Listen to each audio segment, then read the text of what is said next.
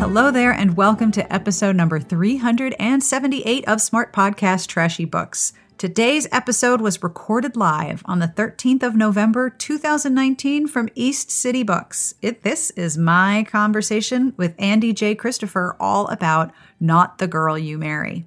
We are going to talk about the book, obviously, but no spoilers, and we talk about gender updates of familiar stories and tropes. We talk about exactly what should happen to the term unlikable heroine and what stories we really want to read.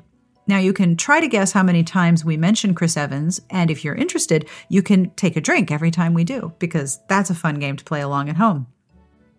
This podcast episode is brought to you by Anyone But a Duke by Bettina Cron.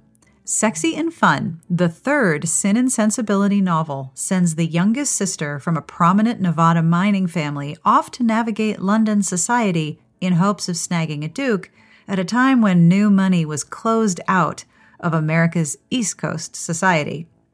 New York Times bestselling author Bettina Cron delivers an irresistible romance shimmering with lighthearted wit, thrilling twists, and, get your bingo cards ready, a case of mistaken identity, a country estate in need of some TLC, and some precocious puppies.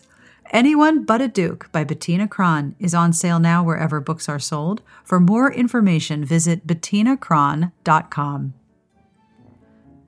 Today's podcast and the transcript are brought to you by In the Unlikely Event by L.J. Shen. If you like Penny Reid, Vi Keeland, and Sophie Kinsella, you'll love this contemporary comedy set in rural Ireland. Malachi Doherty and Aurora Jenkins fell in love when they were 18. But then she moved to America for college and never expected to see him again.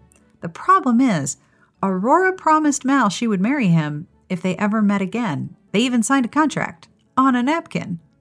How is she supposed to know they'd actually meet? New York Times bestselling author Helena Hunting says this book is the perfect blend of soul-crushing angst, laugh-out-loud wit, and heart-melting romance. And New York Times bestselling author Kylie Scott called it a romance masterpiece. In the Unlikely Event by L.J. Shen is on sale now on Amazon and free with Kindle Unlimited. Find out more at authorljshen.com. If you are doing some cooking this week, well, me too. And if you are thinking this is a good time to listen to audiobooks, you're totally right, because that's exactly what I do. Audible has the world's largest selection of audiobooks and audio entertainment, including Audible originals. You can start listening with a 30-day Audible trial. Choose one audiobook and 2 Audible originals absolutely free. Visit audible.com/trashybooks or text trashy books to 500-500. Now, I'm cooking a lot, and I have been listening to The Story of Human Language, an 18-hour course, yes, 18 hours, on the history of language taught by Dr. John McWhorter, and it is really good. You can get a 30-day Audible trial with 1 audiobook and 2 Audible originals for free. Visit audible.com/trashybooks or, this is so cool, text trashy books to 500-500. That's audible.com/trashybooks or text trashy books to 500-500. If you have supported the podcast Patreon, thank you so very, very much. You are helping me make sure every episode is accessible and you keep the show going each week. I want to extend a special welcome to some new members of our Patreon community, to YM, Franziska, Karen, Roxanne, and Taryn. Thank you so much for joining the Patreon community. It is lovely to have you. And if you would like to join, have a look at patreon.com/smartbitches. Monthly pledges start at $1 a month, and by making a pledge, you're telling me that what we do here has value to you. So thank you so much for considering, and welcome to our newest members of the Patreon community. You are all fabulous. I will have information at the end of the episode as to what is coming up on Smart Bitches. I will have an absolutely dreadful joke, because that's how I do things, and I will have links to everything that we talk about in this episode in the show notes at smartbitchestrashybooks.com/podcast. But for now, it's time to get started with our live show from East City Books, my conversation with Andie J. Christopher.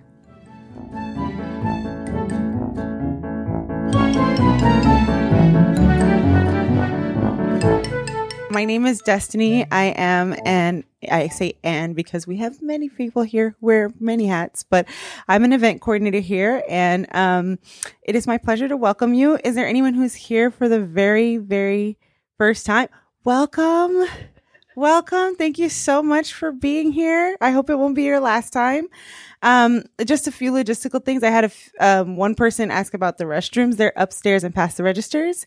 And of course, we have tons of books here for sale by our author.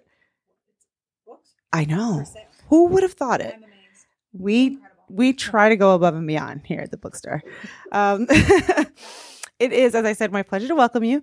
I also want to highlight that if you're here for a romance event, you probably would be interested in our romance book club. We meet every third Friday of the month. So we are meeting this Friday. If you have already read the book, we'd like to have you. Even if you haven't, we'd still like to have you. And yeah, that would just be great to see you again. I'm going to go ahead and introduce our lovely author and moderator or conversationalist, I guess I could say, for this evening. And we will go ahead and get started. Sarah Wendell is the co-founder and current mastermind of SmartBitchesTrashyBooks.com, one of the most popular and longest running blogs examining romance fiction. She spends her days reviewing romance and celebrating the genre with the people who read and write it.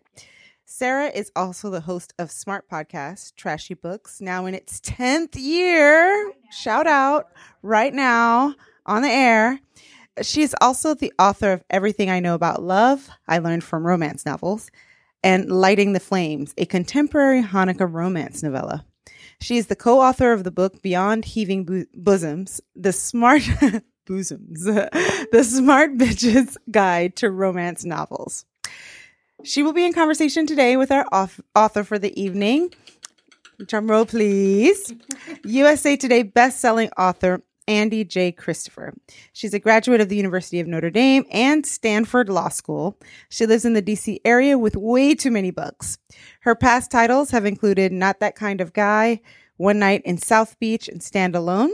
She will be speaking today about her new book, Not the Girl You Marry, which is a heartfelt and steamy tale of Hannah Mayfield and Jack Nolan, who each decide to pursue a fake relationship, each for their own individual gain. Of course, nothing that starts simple stays simple, and the two find themselves to be in way deeper than they thought they would.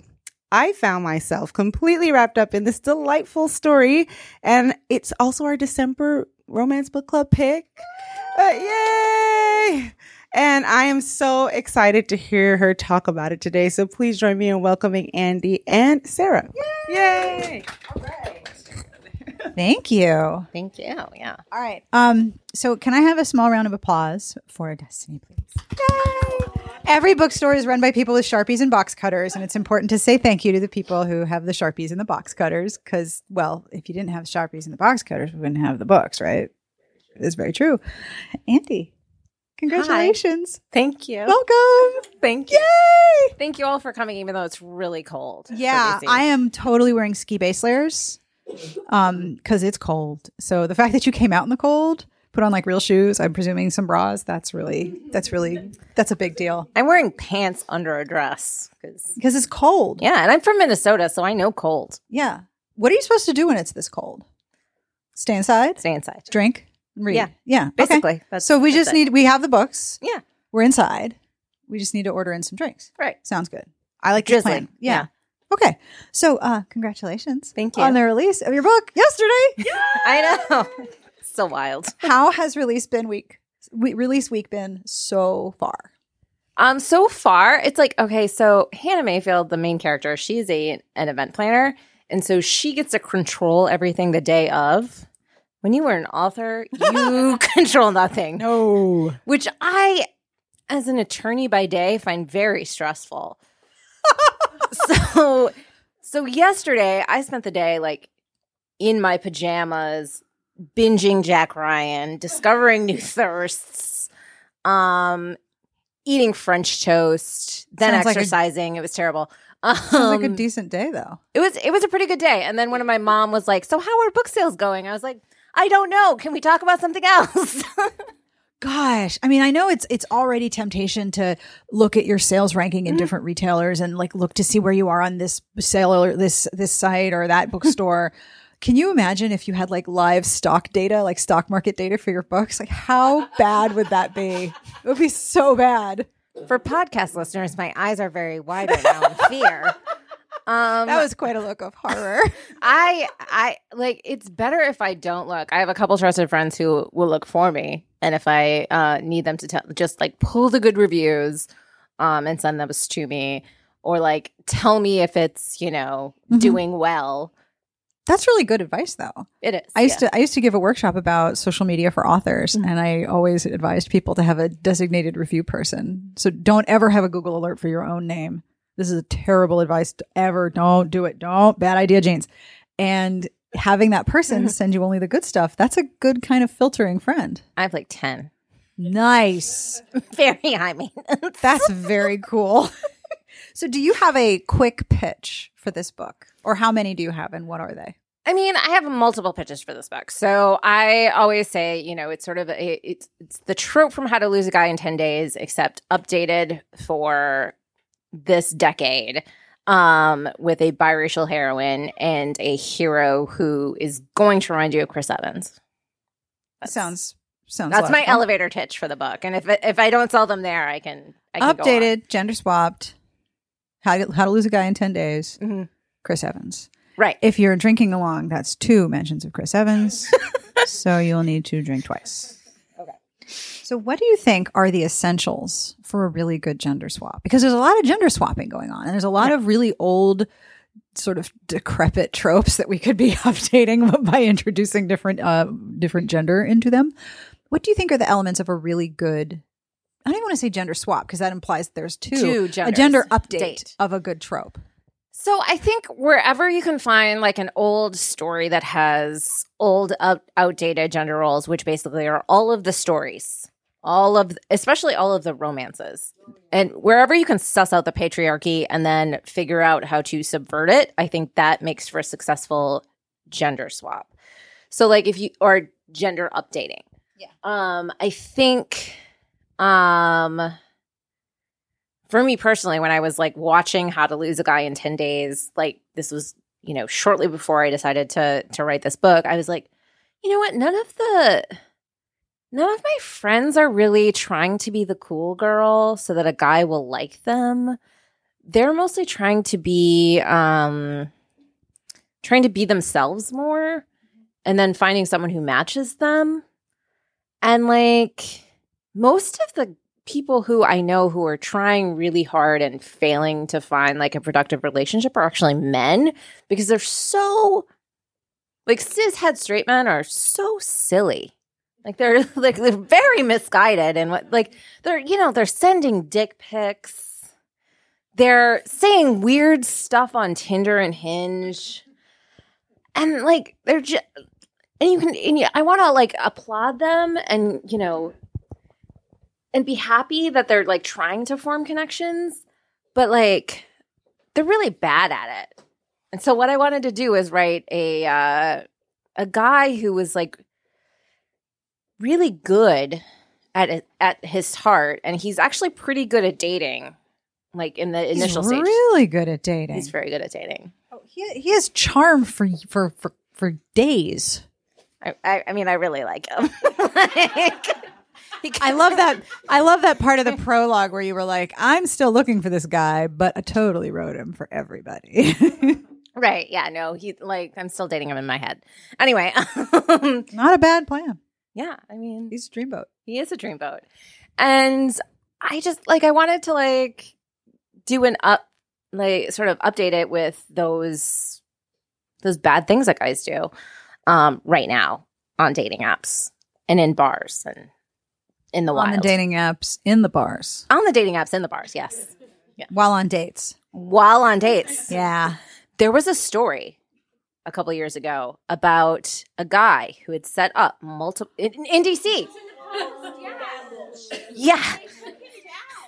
Yeah, multiple dates in one night. And they all met and became friends. They formed a coven, and I can't help but respect it. I think the answer to pretty much any situation is form a coven. Right. Got a problem? Form a coven. Men suck? Form a coven. Mm-hmm.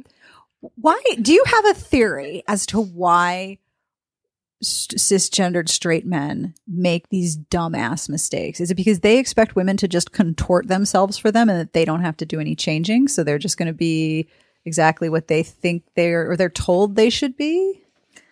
Here's the thing. I don't think they're used to having to do anything but like stand there and show their plumage / money / whatever. And so I don't think a lot of them know what it means to like really like, I'm trying to genuinely form a connection with you. Right. I think a lot of my guy friends are just, they're very silly. They expect like, as soon as they're ready for their like real adult life to start, they're prepared for the girl to show up and do all the work. Like appear. I'm nothing. This is why you form a coven. Right? So you can appear in the right place at the right time. And he's like in front of the right guy. And it's just, I mean, I think the patriarchy is always my answer. I think, women have been in sort of burdened or entrusted with like the task of forming human connection.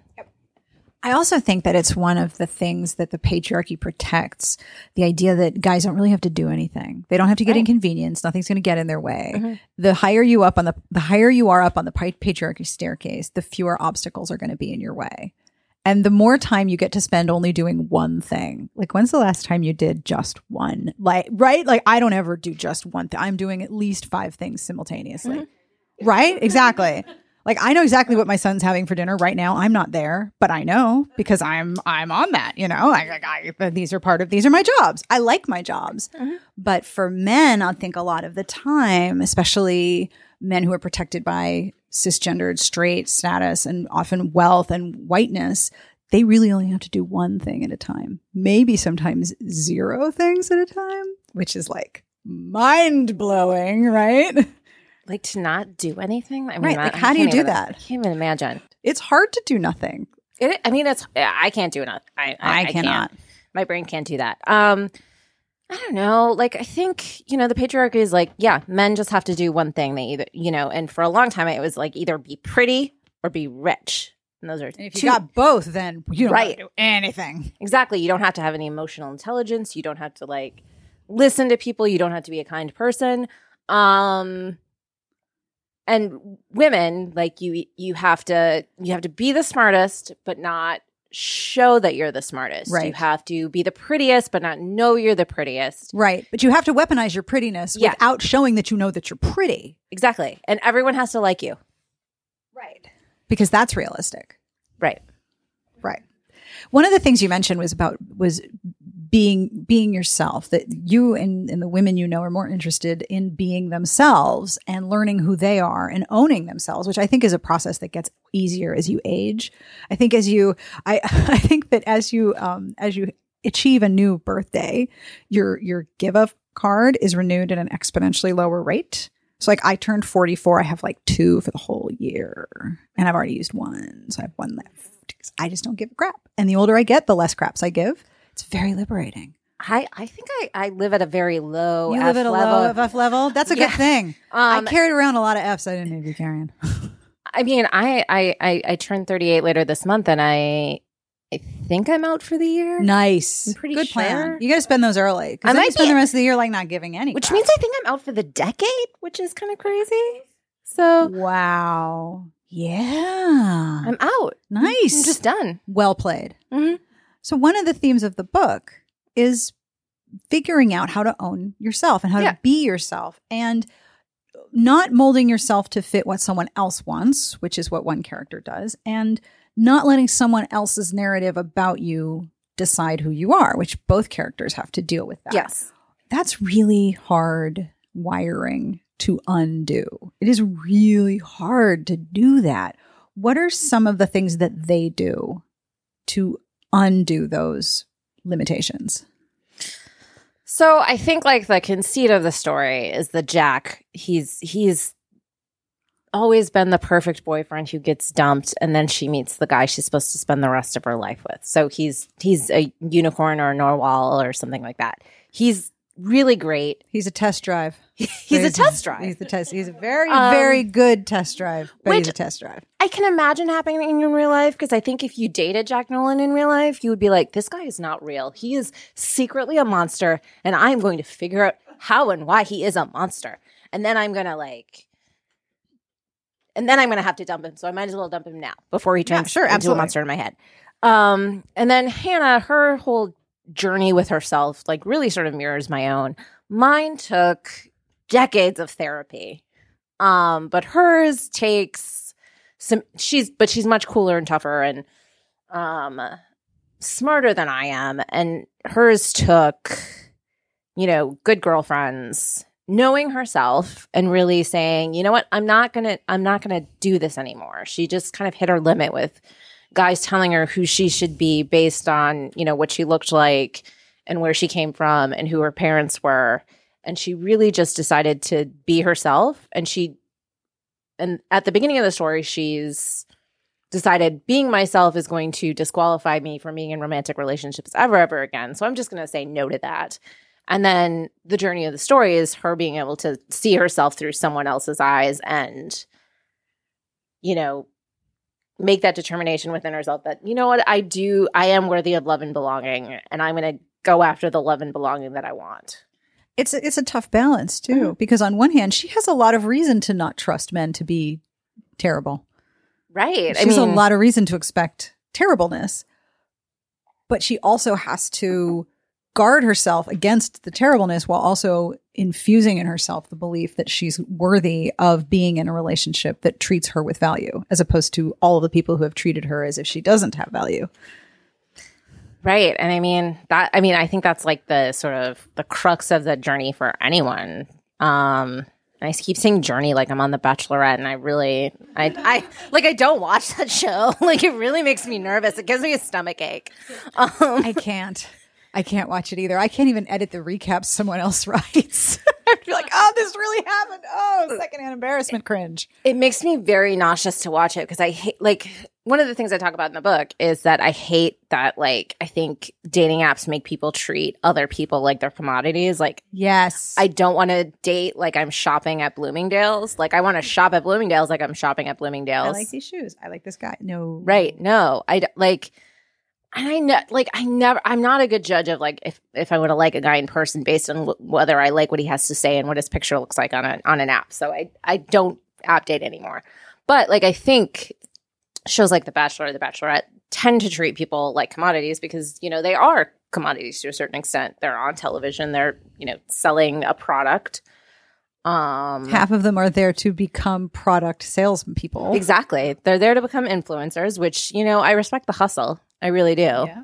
But yeah, the thing is, accepting yourself is it's not an easy task. It's not something you can do in 300 pages. But I think, Hannah's on her way there. Once we meet her in the book, I think she owns who she is in a lot of ways. Yes. She owns that she's really good at her job. She owns that she's smart and has her ish together. Yes. But she just has this one area where she's just it's not working for her. One thing I loved about her as a character is that because she's an event planner, and by the way, I won't spoil anything if you haven't read the book yet, I promise no spoilers.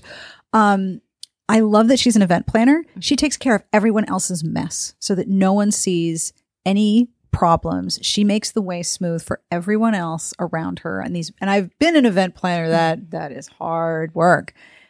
And she can manage so much. She has such skill at managing all of these difficult personalities. Yeah. And I don't know, my knowledge of event planning is limited to sort of what people in my family have done as event planners. And so one of the inspirations for Hannah's philosophy is she's my good regard is pretty easy to keep, and my bad opinion is very difficult to unearn. I that's not a direct quote, but that's kind of her thing. She's people need to do their jobs. And she's very unforgiving about people not doing their jobs, which I think makes it harder for her to date because it's like no one knows what the job is when they're interviewing to be your boyfriend, aka going on a first date. So true. But yeah, I mean, I think she's a tough customer, and she really just she does clean up everybody else's messes, and you can tell it from like her relationship with her best friend.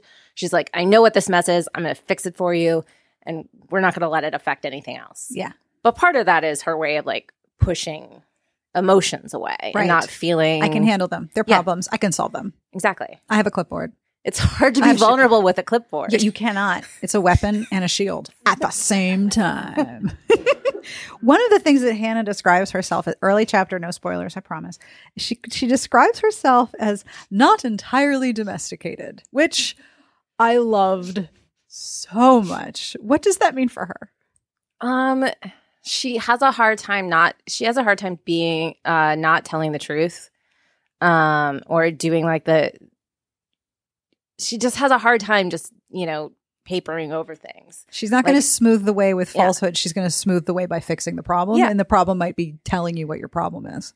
Exactly, which not everyone wants in their friend. And that's a quality I share. So like people who are my friends just know that like don't ask me your opinion if you didn't really want it. Yeah, I've had to ask my friends and members of my family, do you want me to be honest here or do you want me to just listen? Because I have many opinions, but you might not want to hear them. Yeah, I mean, I've told people, like, I don't think you want me to opine on this. Like, I can't. I will listen, but you do not want me to speak. It would be bad. Right. Like, I mean, I had a relative who had a legal problem, and I said, your legal problem is not a legal problem. The problem is with who you're dating. That's the start of another book, I think. Probably. Yeah, I think so. Yeah. Ouch. Yeah. And yet with Hannah, she is going to fix your problem. She's not going to pretend like everything's okay. And therefore, she's not going to put up with any person, especially somebody who's a prospective date, treating her as a commodity, and especially as a disposable commodity. That she doesn't matter and that her emotions don't matter.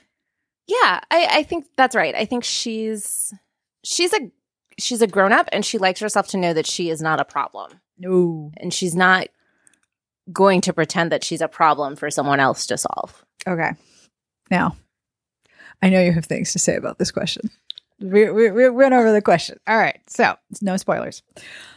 Another thing that I really like about Hannah, if you haven't read this book, and then a lot of readers have also mentioned, is that it is an asset to her and to her character that she is unapologetically angry. She's pissed about a whole lot of things. She owns her anger. She sort of walks around with like a low grade rage.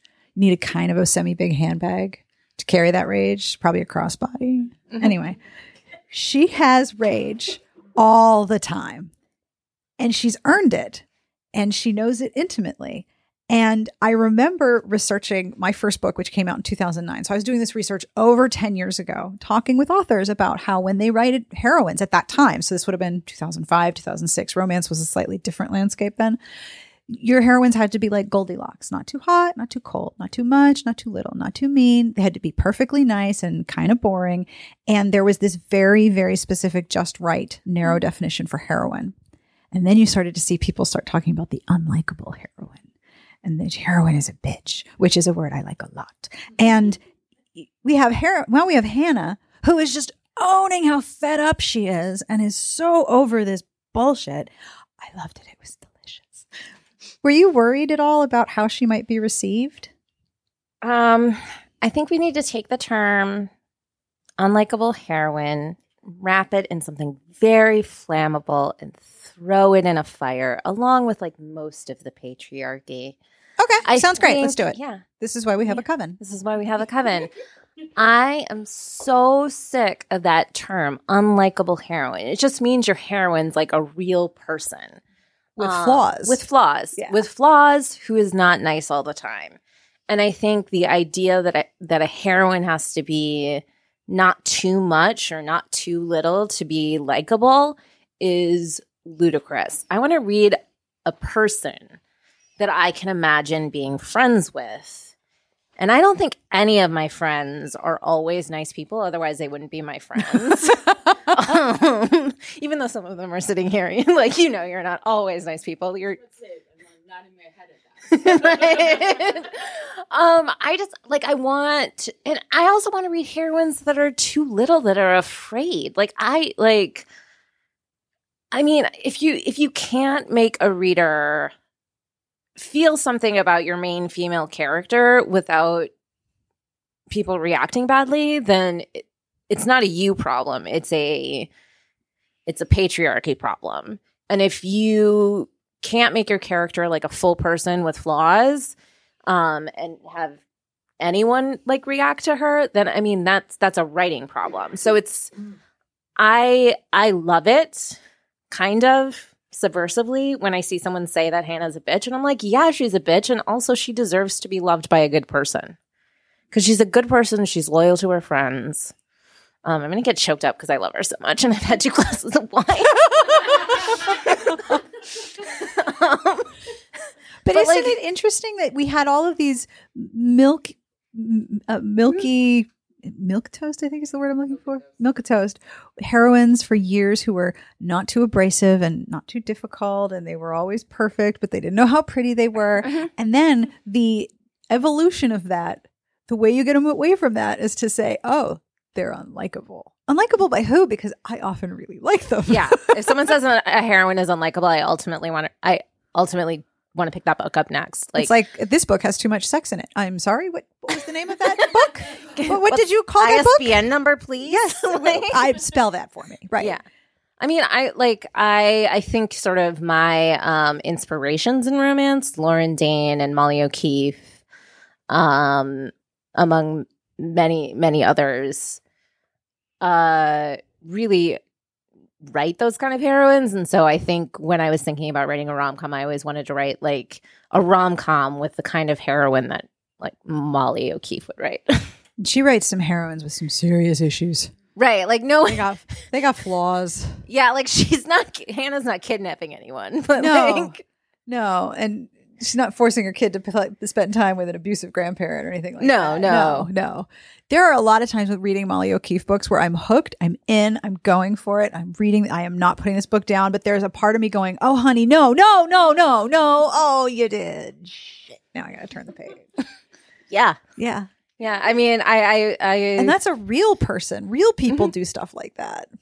Yeah. Not unlikable people. Real people that I'm friends with, that I'm related to, that, I am sometimes. Yeah.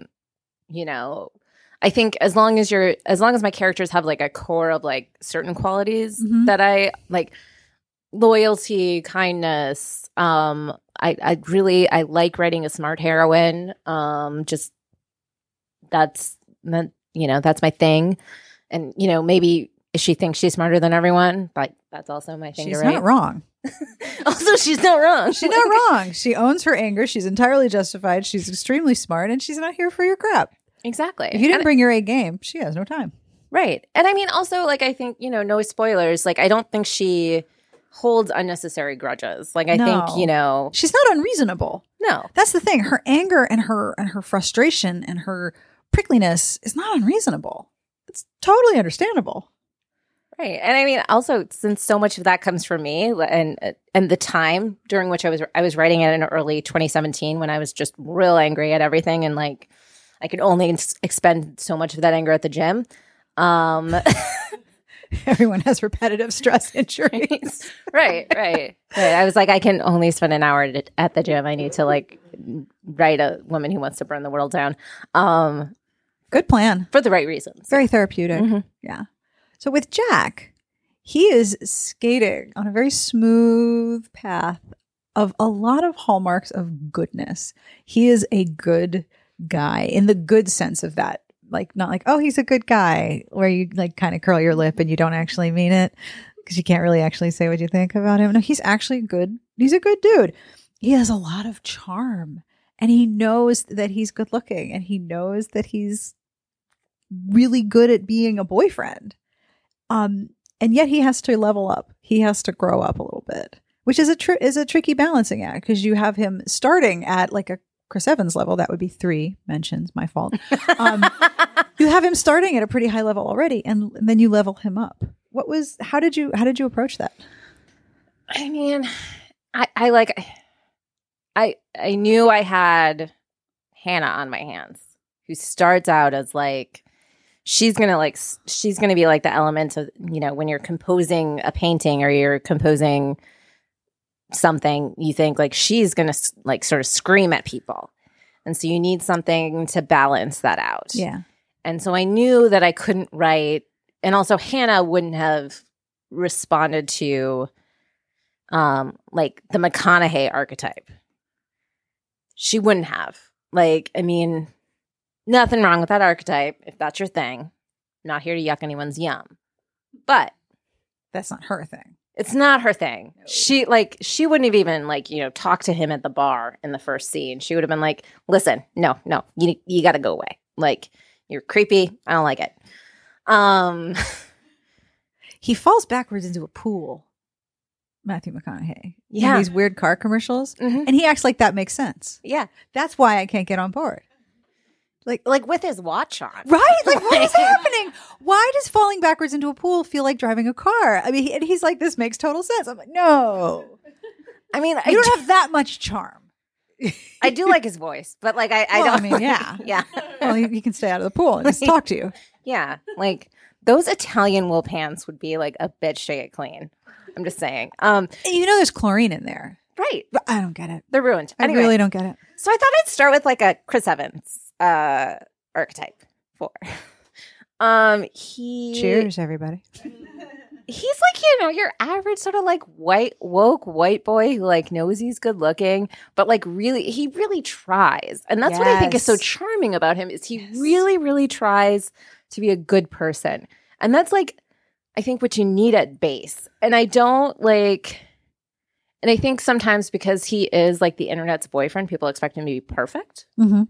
And he's not perfect. And I think that's kind of like Hannah, I like a little, like a fixer-upper, just like a little, like I like a little project to look at. So like you could see like Jack saying, I want to get both sides of every story. And Hannah being like, you don't need both sides of every story. Like the one side is right, the other side is wrong. The one side is right, the other side is evil. And just like, because her like moral compass points in one direction. And I think because he is, relatively privileged, white dude, good looking, has never really deeply struggled for anything in his life, I think that's ultimately going to like require someone to level up at some point if they want to be with someone like Hannah. Mm-hmm. Definitely. And you've inverted another pair of gender stereotypes there, because so often in romance 10, 15 years ago, it was the prickly, angry, resentful, grumpy man who needed to be soothed and tamed and shaped gently by the heroine. And here you have this really charming, gentle guy who's like, wow, you're prickly and really prickly, but I'm still fascinated. Whoa, ouch, that hurt. Oh, I'm still fascinated by you. He is trying to basically just slightly smooth her spines, just very slightly, so they don't get him in the jugular. Right. Like he's like, I like being around this like very dangerous thing that could hurt me. And I just need to figure out how to be around it without it turning on me. Right. Yeah. And also knowing that if he can get closer to her, that there is someone there he really wants to be with beneath all of the prickle. Yeah. And I mean, that's where his charm comes in. Like he has to, he has to marshal all of his charm, even as he's trying to be less charming. Yeah. Which he's not very good at not being charming. He's really not skilled at being terrible, which is a good skill to have to not be terrible. Right. It's a win. I mean, I just like, I wish he was right here. I just love him so much. Like, he's like, I feel like everybody deserves a Jack Nolan. You must have had such a nice time disappearing into this book while you were writing it. Like, I get to hang out with these people some more. Right. I love the family in the book because, the father is like a dead ringer for my grandfather. Like all of his like isms, like the things he said, like, are things my grandfather would have said, like the sex talk he gives the boys, and like I excerpted it's a flashback, and like I'm like, yeah, that's definitely how like a gruff dude raising 2 teenage boys By himself. would have done that. Yep. So that was fun. And I mean, the friendship between Hannah and Sasha, who are best friends, I loved experiencing that, because a lot of my best friends live far away. So, and they know me so well. And so disappearing into like 2 people who like know each other so well that all they have to do is like make eye contact in order to communicate. That was lovely. Yeah. And they have so many languages. Like they have do. signals, they have looks, they have words, they have code. Mm-hmm. I love a book with multiple ways that people communicate. It makes the story so much richer because people don't just communicate through dialogue. Right. There's a lot of other subtext that goes on. Right. And they communicate through history. And like, I love one of my favorite scenes to write that made me cry. Like when I wrote it and when I edited it was like during the Dark Night of the Soul, no spoilers, when the main character is talking to her best friend and kind of has her own reckoning with herself, that like, it's that honesty. Mm-hmm. It's earned over time. Mm-hmm. So it's a privilege to be vulnerable to someone. Yeah. And it's a privilege to have someone be vulnerable to you. Right. Absolutely. So you recently were set up on Twitter by Nicole Cliff, and I have a question for one of the Smart Bitches readers. How did Nicole Cliff's Twitter setup go? And did you end up going out with anyone because of that? So I didn't end up going on any dates, and I have a story about that. Like, so I got a couple of weird messages. No. I did. Yeah. Shocking. I mean, I actually have earned a couple of permanent reply guys, which is, okay, lovely. Anyway, so I got a couple of weird messages. I set up one date and I decided not to go because he sent me like reading material ahead of time, and I was like, I'm not going to go on this date with you. I'm sorry, he sent you homework? Yeah, he was like, we were gonna go have margaritas. That's so DC. No, it wasn't any house bills. I would have rather like. It feels DC. He like sent me reading material about tequila that we were gonna like go drink sipping tequila, and I was like, I don't need to read about tequila to enjoy it. Yes. And then there was one guy I spent some time like chatting back and forth with over most of the stuff. I'm just like, what the hell? Yeah. So, okay. You didn't go on a date with Tequila Guy. I didn't. Because he gave you homework. And most guys were like, well, I'm not anything like what you're looking for, but you should still go out with me. And I'm like, but you're not anything like what I'm looking for. And I was very... Why should I settle? Right. Okay. I'm like, my life is good. I don't really need to like go on dates that I don't think are going to go anywhere. Anyway, right. So there was one guy who some friends were like, ooh, this guy. And they basically like bullied him into messaging me. Oh. But it was, I mean, he was like, well, I live in Vegas and I'm not going to, well, if he hears this, whatever. And he lived far away, and he, he had potential. And we, were texting almost every day, and it was going great. And then I went to RWA, and I was out of touch in New York, and I was out of touch for a few days. And he sent me a couple of text messages after I got back that were like disrespectful about romance, which is... Oh, ouch. Yeah. So I pieced out, and I actually, like, I got confirmation that it was a good decision after my dog passed away, and he didn't, and, we had talked a lot about my dog, and he did not message me to send his condolences. And so I was like, good riddance. So, oh, no. Yeah. Dude. Right. Oh, so Twitter setup. I mean, great. I think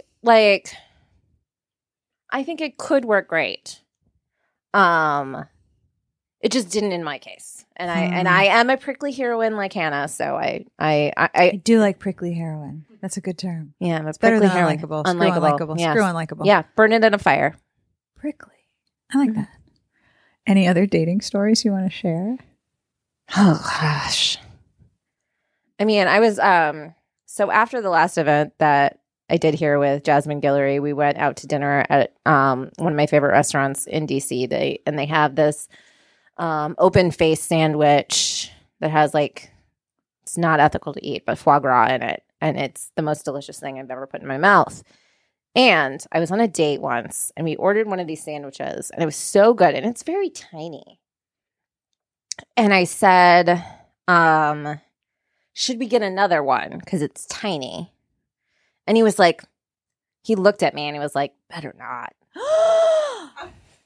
All right. I know that guy.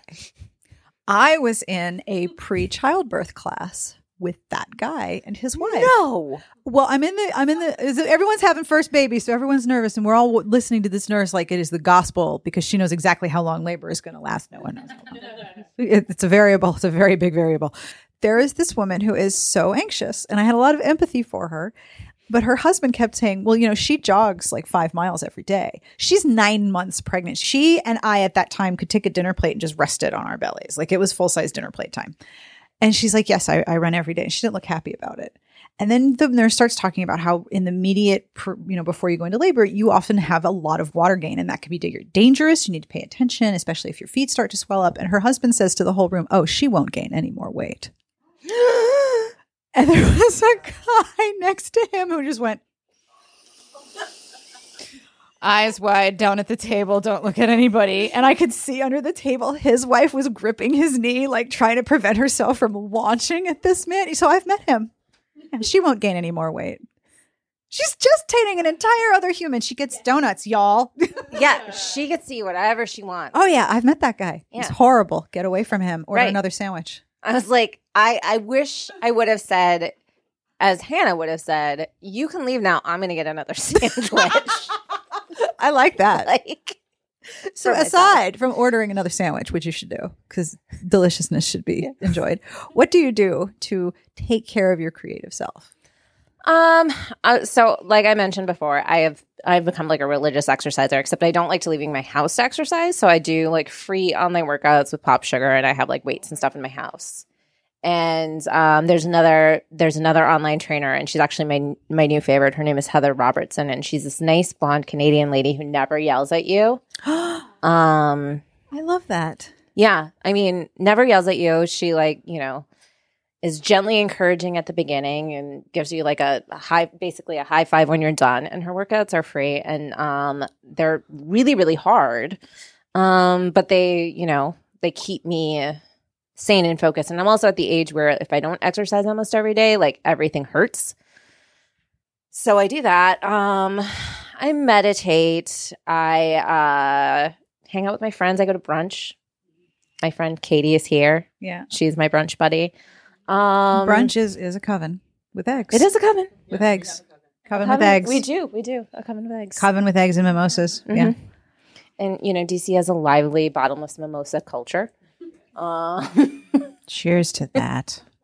But yeah, I mean, I also try to get enough sleep. I'm not one of those people who's I admire J.R. Ward. I love her books, but her whole fuck self-care thing, I'm like, I gotta sleep, yo. Like, I gotta sleep. Sleep is the most important thing for me. I'm the bedtime commander. Everyone in my house is going to bed. My kids won't tell people their bedtimes because they're too embarrassed.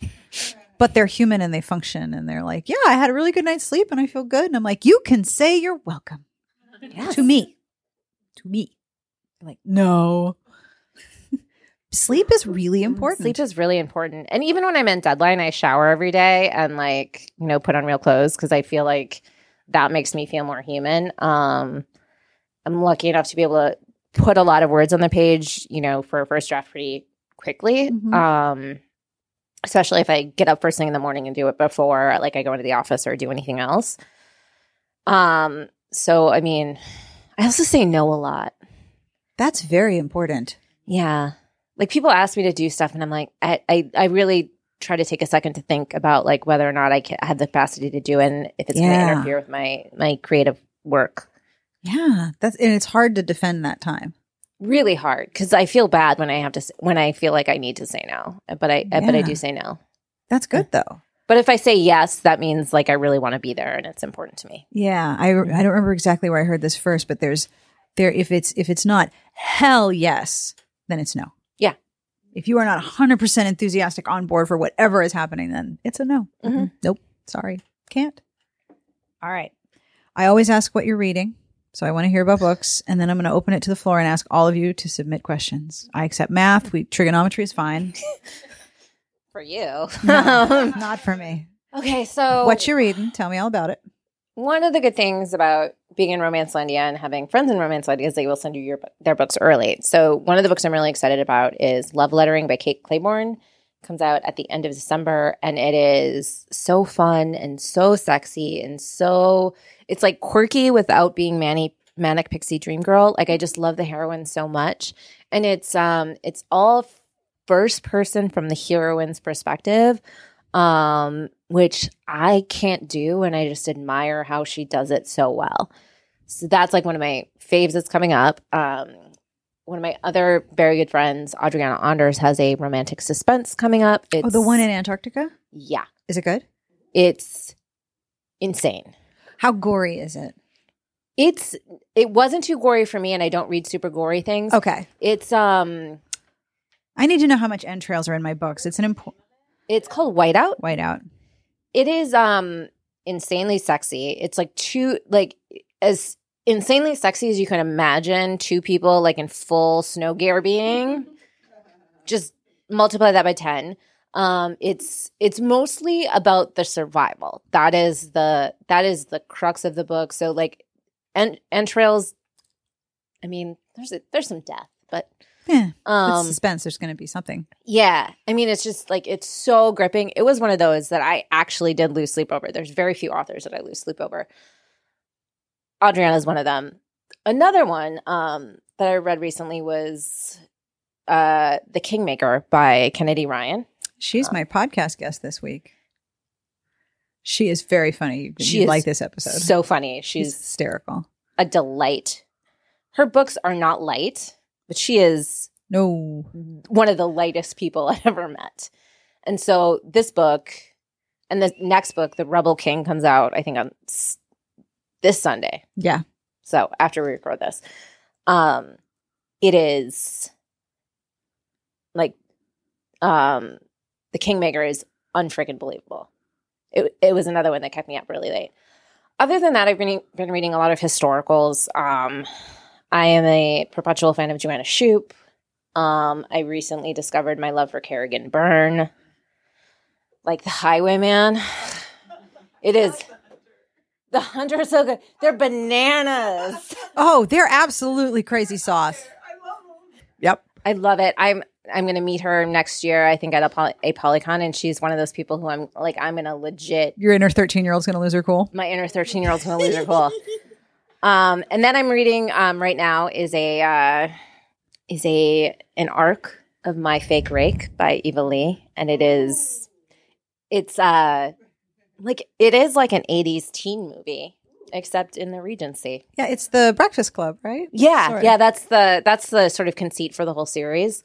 And this one I think is sort of loosely based on Weird Science, but it feels 80s teen movie, but in the Regency. And the hero is like a tall blonde Viking who doesn't know, like, speaking of subverting the patriarchy, he like doesn't know that he's like sex on legs. And it's so charming. Awesome. All right, who has questions? I would like questions. Yes, ma'am. So do you get to be involved in the cover design process, especially with the new trend towards illustrated covers? Oh, thank you. Very cute. So when I sent my editor said, "Oh, so what are your ideas about the cover?" And I minored in art history in undergrad, and so like I sort of had a language for like composition in a way, which I think helped.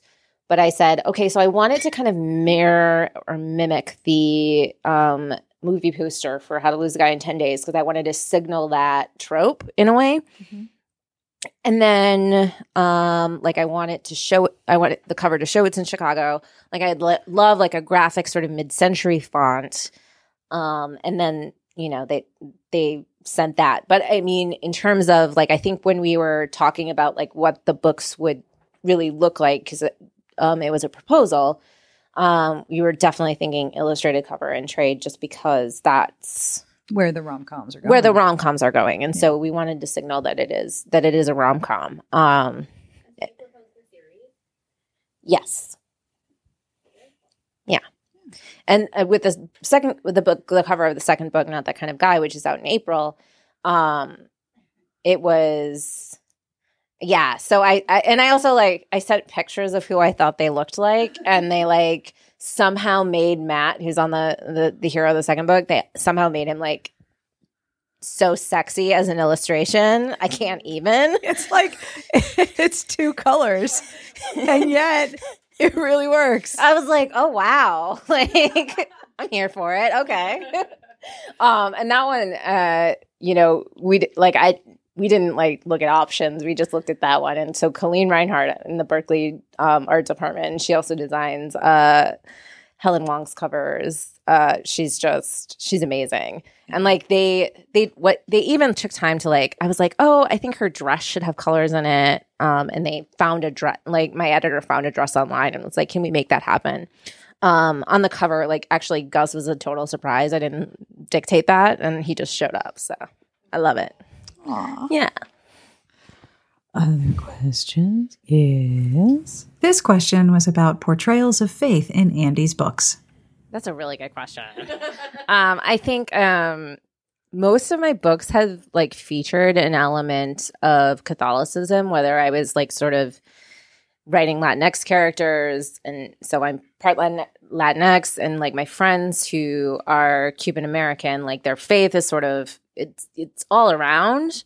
And I think growing up sort of in an Irish American family, my mom's Irish American, that it was just always around.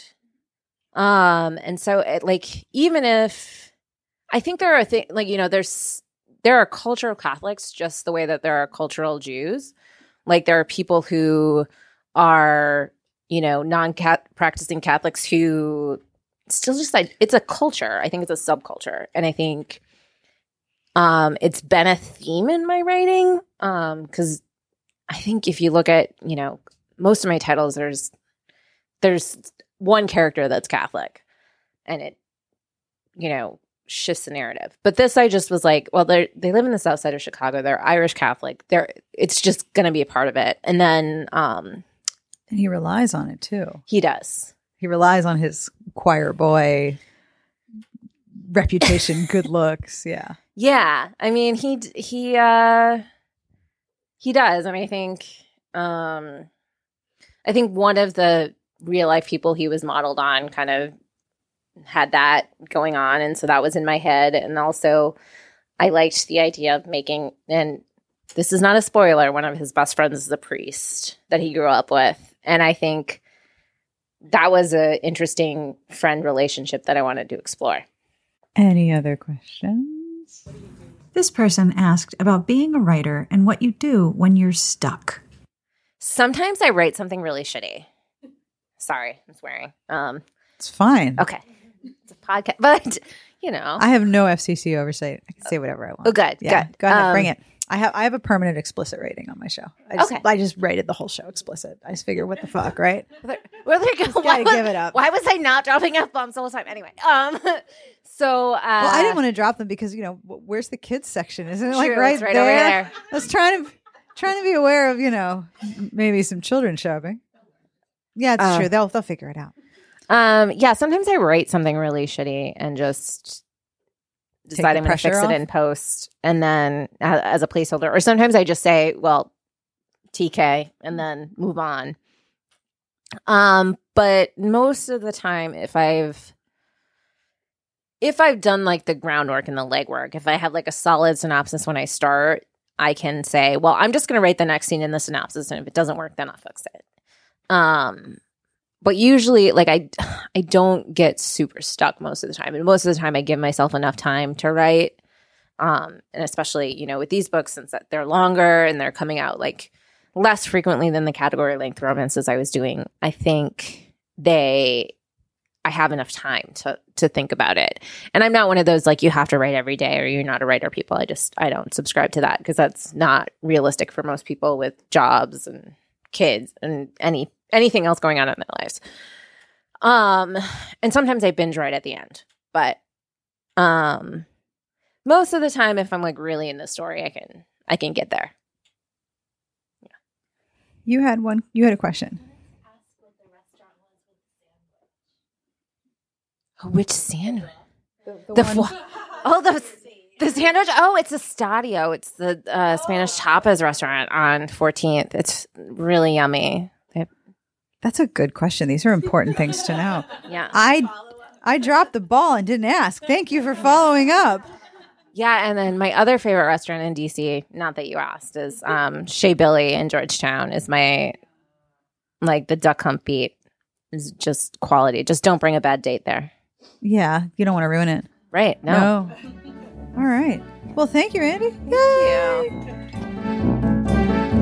And that brings us to the end of this week's episode. I want to thank Destiny at East City Books and Andie J. Christopher for making a really fun, very cold evening even better. You can find Andie J. Christopher on her website, andiejchristopher.com, and she's on Instagram and Twitter at author Andie J.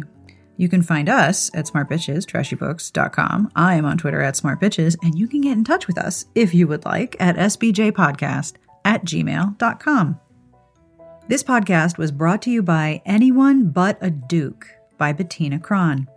Sexy and fun, the third Sin and Sensibility novel sends the youngest sister from a prominent Nevada mining family off to navigate London society in hopes of snagging a duke at a time when new money was closed out of America's East Coast society.